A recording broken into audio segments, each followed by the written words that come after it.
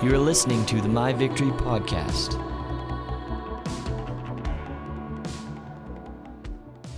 In this series, we're talking about 4 biblical principles for a strong comeback. And the reason why we're doing this is because every single one of us have setbacks in life.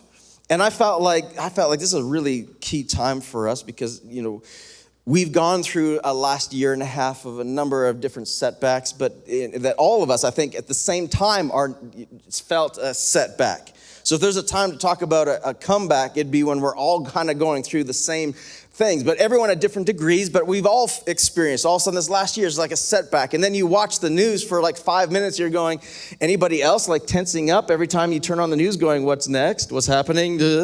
What more is going on? Is there another setback? Because we're sensitive because we've been through a season of setbacks. But I felt like, man, we're launching into something just as a church. We're launching into something I feel globally as a church that's coming. And I believe it's the strongest comeback in history of the church. The Bible prophesies it in the last days that there's going to be a stronger comeback for the kingdom of God than ever. And I felt like, let's get on the front end of that wave and talk about the strong comebacks and learn 4 biblical principles for a strong comeback. Because I believe if you understand the principles of a comeback, that your setback is just a setup for a strong comeback. Amen? That life is going to be hard sometimes. Life is going to give us the setbacks. But if we understand principles for a strong comeback, then we are going to be able to, with faith, walk in a strong comeback and know that setbacks don't take us out. But setbacks are just a setup for a strong comeback. Last week we learned principle number 1, and all of these 4 principles all start with G because that's super extra anointed. If everything starts with the same letter, that's not true. That's just preacher talk. It just means that you'll be able to remember it more. That's all. That's all it means. But it starts with a G. The first one we learned last week is we need God. And that there are certain setbacks that seem like impossible situations. What do you do when you go to the doctor and the doctor, diagnoses you with a terminal disease? That's a setback.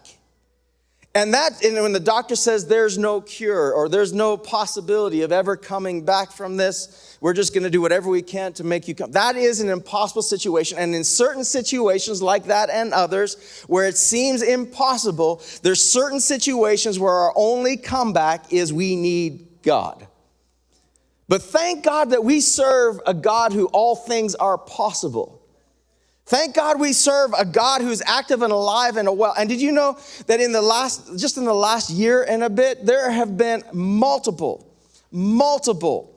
I don't even know how, we've lost count, but multiple stage 4 cancers, impossible, doctors saying there's no hope. And then all of a sudden through a simple prayer card, and we just pray as a congregation, all of a sudden they have a comeback and they go back to the doctor and the doctor goes, I don't know if we misdiagnosed you. I don't know what happened. There doesn't seem to be any reason for this whatsoever, but your cancer is gone. If you read the Bible, you'll begin to see that there's impossible situations that when you're standing, at the edge of the Red Sea and there's just a sea in front of you and the entire Egyptian army, the most powerful army in the world, chasing you down to take you out, that's a situation where you need God. And then God does the impossible and parts the waters and you walk across. That there's impossible situations where all of a sudden that we need God. And if you're in that impossible situation, I don't know what your situation is, but if it's an impossible situation, you need to know that there is a possibility. We always have hope because we have a God who loves, who's good, who cares, who the name of Jesus has the power to raise the dead. We see that in the book of Acts. We serve an amazing God who will never give up on you. Amen? Come on. And sometimes there's situations we need God. Now the second, so I'm going to give the second one to you up front and then we're going to talk about it. This one, it might sound a little surprising to all of you, but the second G, number 1, we need God. Number 2 is we need grief. And you're going, what? I thought we're talking about comebacks. But we need a second principle for a strong comeback is grief. Let's talk about grief is the appropriate response to a loss.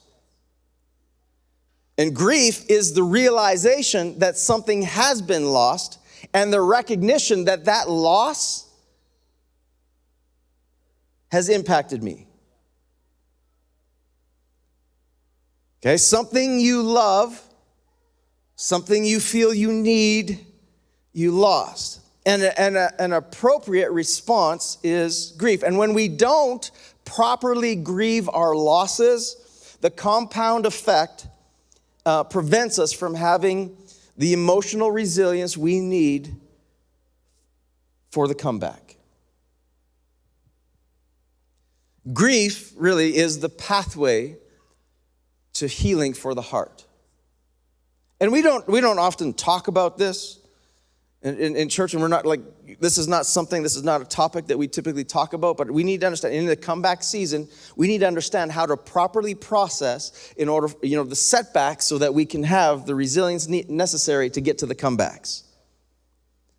Jesus announced his ministry this way. It's interesting. Jesus said this in Luke chapter 4. He's reading the book of Isaiah, and this is before he launches into his 3-year ministry. But he's reading this, and this is how he announced that, okay, it's time for his ministry to begin. He said this. He said, "The Spirit of the Lord is upon me, and he has anointed me to be hope for the poor, healing for the brokenhearted, and new eyes for the blind, and to preach to the prisoners, you are set free. I have come to share the message of Jubilee," which Jubilee is a season of comebacks, by the way, a season of parties and of comeback. "For the time of God's great acceptance has begun." So this is Jesus's proclamation of the launch of his ministry and his purpose. The reason why he's giving the purpose as to why he came in flesh on earth. And he said, this is why. These are some of the whys. And one of the things that he says is he came to bring healing for the brokenhearted. That he didn't just come to deliver us from the impossible situations, but he came to bring healing to the brokenhearted. That when we lose something, he came to bring healing to the brokenhearted. Now, he also, as part of the healing process, he also taught us and showed us, modeled for us, how to grieve properly. And the story we're going to look at today starts, in the midst of the story. It's the shortest verse in the Bible, in John chapter 11. And in fact, we Joylyn and I, we would give our boys, we'd say, okay, we will pay, instead of paying an allowance for doing chores around the house, we said we'll pay allowances for them to read books and to memorize scripture. So guess which verse they memorized first and said, I memorized a verse. It's this one. John 11, it's the shortest verse in the Bible, and it's simply this: Jesus wept. And they come back and they quote this, Jesus wept, and they'd say, see, I memorized a verse, pay up. We're like, okay. And then I look at them and said, the next thing I want you to do is I want you to memorize all of Psalm 119. Go. Sassy one. Anyway, in case all of you did, you ever like, what does that have to do? Psalm 119 is the longest chapter in the Bible. Anyway, a few verses there. But in the midst of this, it's interesting, Jesus wept. It's the shortest verse in the Bible, but it may be one of the most profound verses in the Bible. Because in the story, and you might know the story, we're going to go through and we'll walk through the story. In this story, this is the story of Lazarus dying, and then Jesus raises Lazarus from the dead. But before Jesus raises Lazarus from the dead, knowing that he had the power to do so, knowing that he would, we'll see in a moment, he kind of spoke it, that he was going to do this, in spite of the fact that he knew that he could and he knew that he would raise Lazarus from the dead, it still says Jesus wept. Amazing. Why would he weep if he knew that this wasn't a permanent situation? Why would he weep? Because grief is the appropriate response to a setback. Even when you have faith for the comeback. Did you hear what I just said? Grief is the appropriate response to a setback, even when you have faith for the comeback. Because let me just get really raw for a moment. Sometimes us well-meaning, charismatic, faith-believing Christians, sometimes we get so heavenly weird. Is that okay? Sometimes we get so faith-focused, so heavenly strange. Like we're so heavenly minded, we're no earthly good. Sometimes we rebuke people who are grieving a setback because we think that their grief is a lack of faith. Come on. Am I talking to the right crowd? Because sometimes it's like, no, you just need to have faith. Just suck it up and have faith. You need to have faith. Jesus wasn't lacking faith,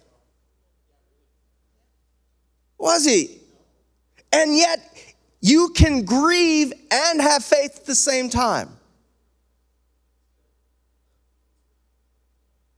We getting this?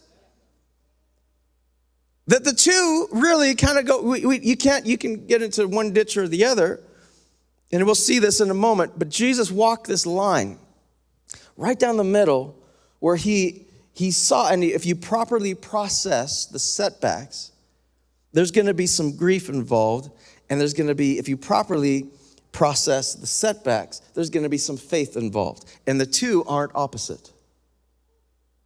Let's look at this. Look at this. John 11, verse 1, this is how the story starts. Now a man named Lazarus was sick, and he was from Bethany, the village of Mary and her sister Martha. This Mary, whose brother Lazarus now lay sick, was the same one who poured perfume on the Lord and wiped his feet with her hair, which other of the gospel writers called her a prostitute. They didn't call her by name, they called her a prostitute, which I find fascinating because look at this, it says, so the sister sent word to Jesus, Lord, the one you love is sick. In other words, I want you just to pay attention. This is going to be for somebody here. You just pay attention to this. Look at who Jesus' friends were. Huh? Look who Jesus hung out with. And there might be somebody watching or somebody sitting in this room and thinking that you're not good enough to be friends with Jesus. But I want to tell you that the people he hung out with, the people he called his closest friends, weren't the churchgoers, weren't the Pharisees, weren't the priests all dressed in robes. The people he was hanging around with, no right rabbi in their right mind would hang around with that. And they accused him of that. Let me be accused of the same things. Let our church be accused of the same things. Nobody is beyond the reach of a loving, good God. Come on.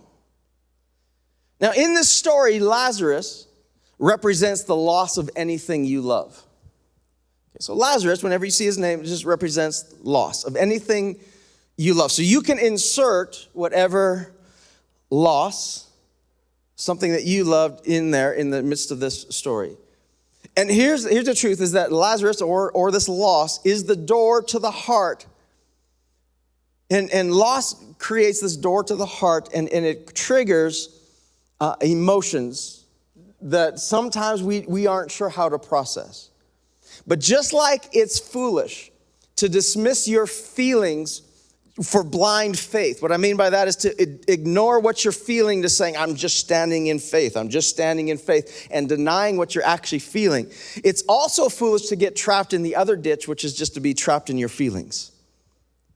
Right? Where everything's about what you feel and what all the rest of it. So you want to have this healthy balance of faith and also learning how to process your emotions, not denying them. Denying emotions, denying grief, denying loss is not properly processing. We okay? We get this? Watch this now. It says in verse 11, it says, now this is what Jesus is saying to his disciples. Look at this. I want you to see the faith Jesus had beforehand. Our friend Lazarus, he said, Jesus saying to his disciples, has fallen asleep, but I'm going there to wake him up. And his disciples replied, well, Lord, if he's sleeping, he's going to get better. And the Lord had been speaking of his death. And I think, I'd like to put in Kelly's parentheses right here. Jesus probably rolled his eyes and says, guys, because look at, he's like, They thought he meant natural sleep, and he's like, guys, Lazarus is dead. And for your sakes, I'm glad I was not there, so that you may believe. But let us go to him. And they're probably thinking, what? Jesus announced beforehand what his intentions were, that he was going to raise Lazarus. He's just sleeping. It's just a temporary thing. He fully intended to raise Lazarus from the dead. So why did he grieve? Because the presence of grief doesn't mean there's an absence of faith. And we often dismiss our feelings or we get trapped in them. And either way, it's unhealthy. We need both. And look at further to see that Jesus had faith. Look what he says to Lazarus' sister. He says, it starts in verse 21. Lord, Martha said to Jesus, if you had been here, my brother would not have died. I just want to pause there for a second. Because this is what happens this is the danger of what happens when we get trapped in our feelings. Is that grief is going to create an emotional roller coaster. Right? Anybody lose somebody they love? I have. I've been there. I know some of you have lost some that you loved, recently. Hope I'm thinking of you and your dad. All that. Like, there's a number of us that we've suffered loss, and you'll know this in the process of grieving, that your emotions just kind of go all over the place, and you go from extreme sorrow of loss, and to an extreme loneliness that comes with it, to you end up the emotions just kind of all over the place, to where the place you get to anger, extreme anger, which is where Martha was at in her process of processing her own emotions. She's angry. And what happens is when you don't know how to process your emotions and what to do with all of this, and you don't expect this, is that when you have this anger come to you, you're looking for something or someone to blame. And in this case, Martha's looking at Jesus and saying, it's your fault. If you had been here, he would not have died. It's your fault. If you had come when we called you to, he would not have died. And look at, Jesus didn't even acknowledge that, because Jesus is processing his own emotions, and he's not looking to defend himself. He's not looking to do anything. He just allows her and knows that she's processing her emotions. And be careful when somebody beside you is processing these emotions of grief. Like, don't say stupid things.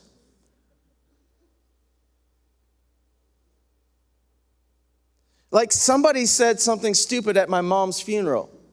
And I literally clenched my fist and I was ready to deck them. And I was like, okay, they just don't know what to say. We don't know what to say when someone's grieving.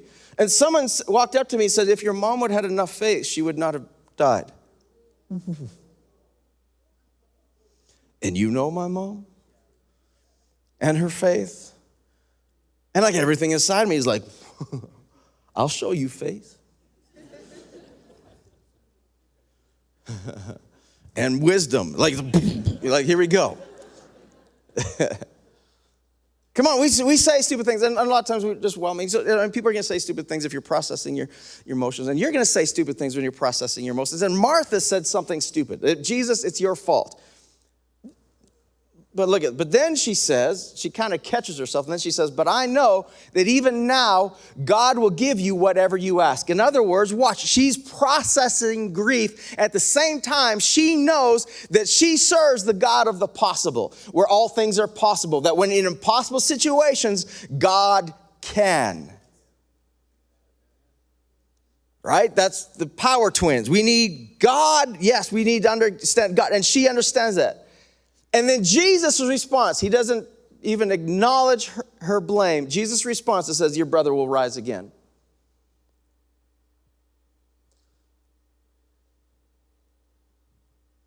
Proper grief, good grief, is when you're able to process the pain of the present without losing hope for the future.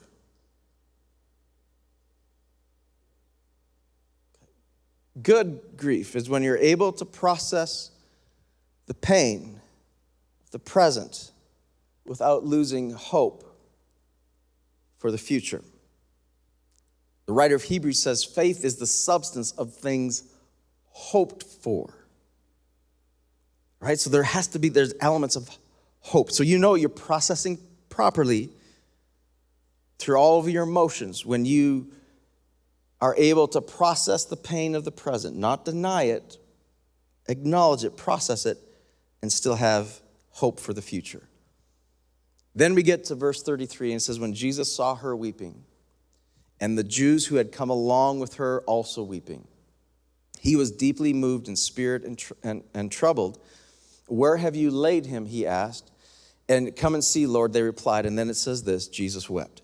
Look at this verse 35. Jesus wept after he said 3 times, I'm going to raise him from the dead.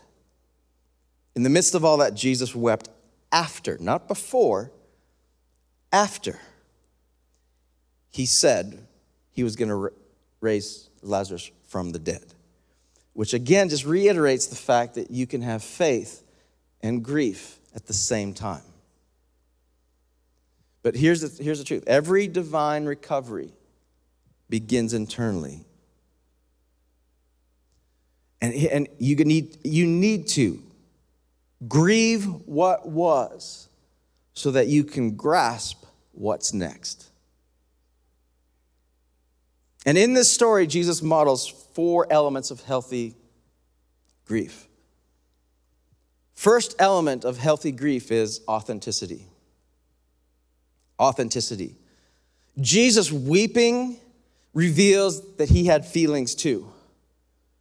Jesus weeping reveals that he was real.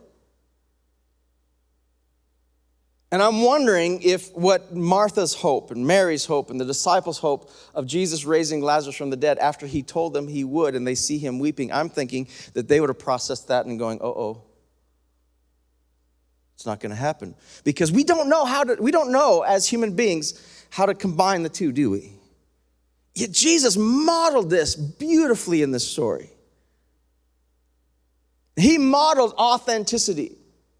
And sometimes we become so faithfully focused that we deny what we're feeling now. But you can have, Jesus had this authenticity. You can have hope for the future and faith for the future and still feel the pain of the present. And that's authenticity.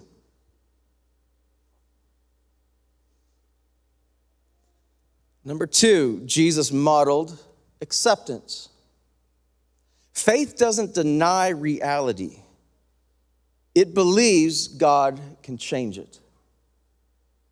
Remember all this teaching, Pastor Ralph, all the teaching that we got for years in the faith movement, all the rest of it is don't say you're sick. Don't say you're healed. Don't say you're sick. If you're sick, hello. You're sick. Acceptance. Jesus didn't deny that Lazarus was dead. He said, Lazarus is dead to his disciples, right? We read that. But faith doesn't deny reality. It just believes God can change it.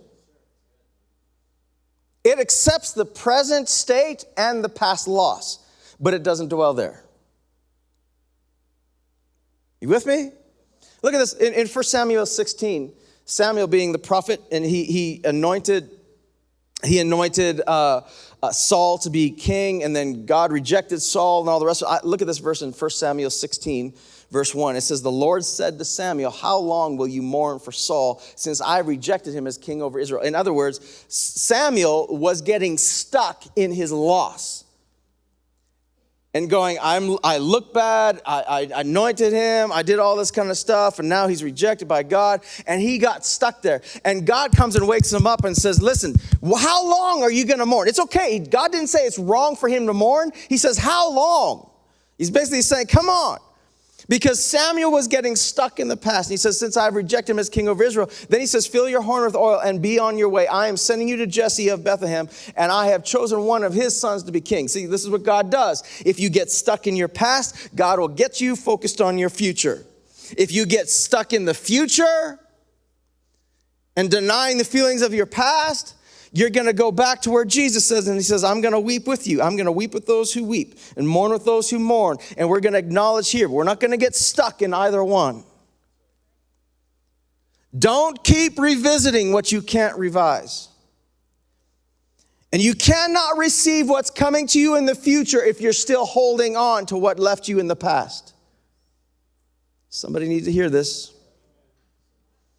You cannot receive what's coming to you in the future if you're still holding on to what left you in the past. Number 3, Jesus modeled expectation. He had authenticity, he had acceptance, he modeled expectation. Jesus stated multiple times his expectation of Lazarus being raised from the dead. Paul said this in Philippians 3. Again, he's talking to a church who's going through a lot of loss, a lot of persecution. They lost loved ones. They lost position. They lost monetary status. They lost all these things.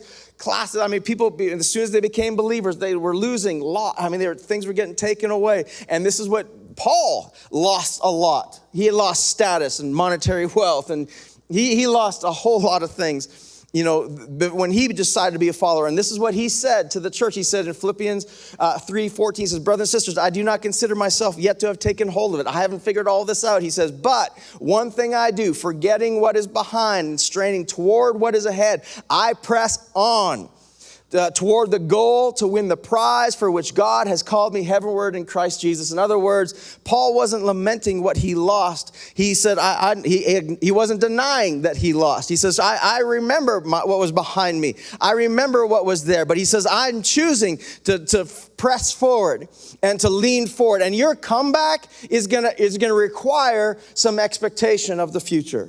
It's not denying the past. It's just saying I have expectation to press on toward the goal. And number 4 is advancement. Jesus modeled authenticity. He modeled acceptance. He modeled expectation. He modeled advancement. You need to be willing. Listen to me. Listen. This is so key.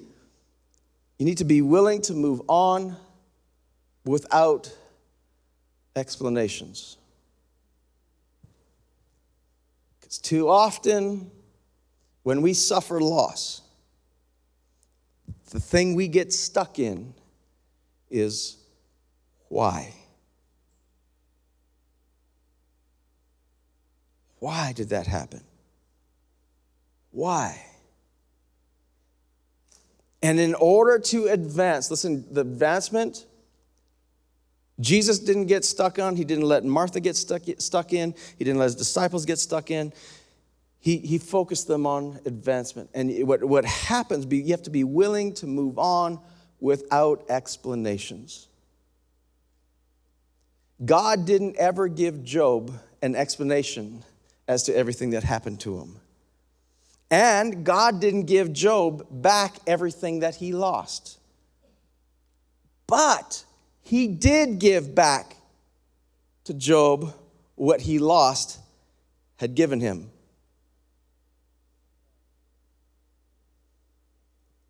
Just need to catch that. He didn't get back what he lost, but he did get back what he lost had given him. And sometimes we get stuck because we're looking for the explanations and the understanding. We get stuck and why did this happen? Why did that happen? And we need to be able to get to the place where we just trust God anyway. Have faith in God, and we got to get to this place where we're okay with moving ahead. We need to advance even though we don't have all the answers. And realize that we will never get back maybe what we lost. But God is a good God, and he will replace what we lost with something that will give us what we lost, gave us.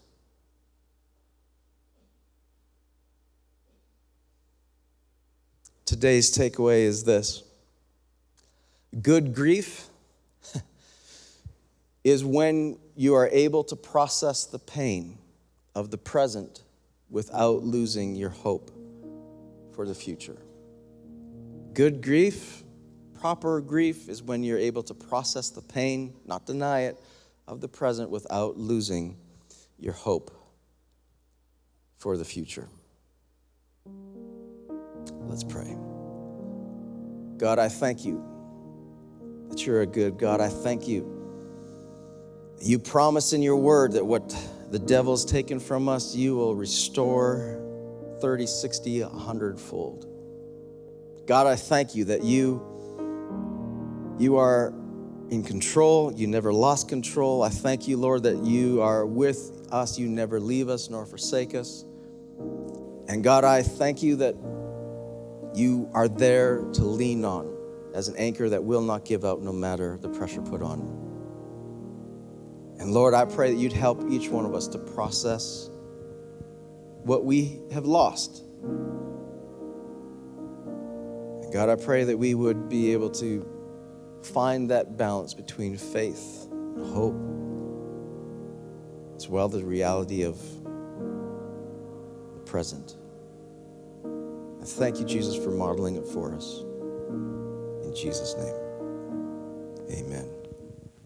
Amen. Well, if this is your first time watching with us today, guys, I just want to say thank you so much for spending time here with us today, and welcome to My Victory. This is what we're all about. We're all about bringing people who were far from God and introducing them to a God that loves them, accepts them just for who they are and for right where they're at. I know that this message from Pastor Kelly today has hit some of you, whether you're here in the building or whether you're watching distantly.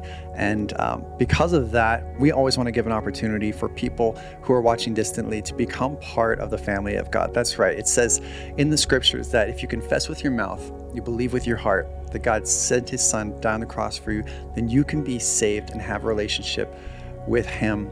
And what we're going to do for the chat is we're going to throw up a link that says, I have decided. And if you're saying this prayer for the first time, at the end of this prayer, I want you to click that link, and we're going to have one of our amazing host teams get in touch with you and reach out to you and show you the next steps of what this means. What does this all entail to become part of the family of God? I'll tell you what it does not entail. It does not entail that you're a member of a church. It doesn't mean anything like that. It just simply means that you have a relationship with God. It's not tying you to any organization. It just simply means that you have a relationship with God. So why don't we just go ahead and do that right now and pray with me.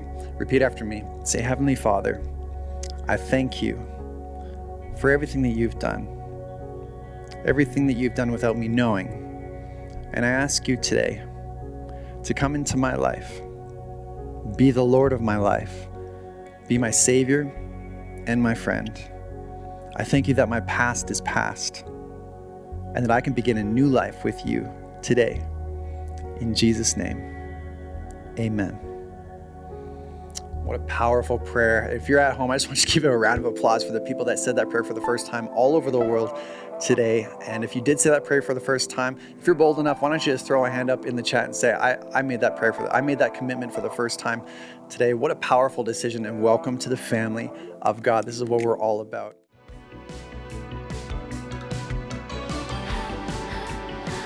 Thank you for joining us today on our My Victory podcast.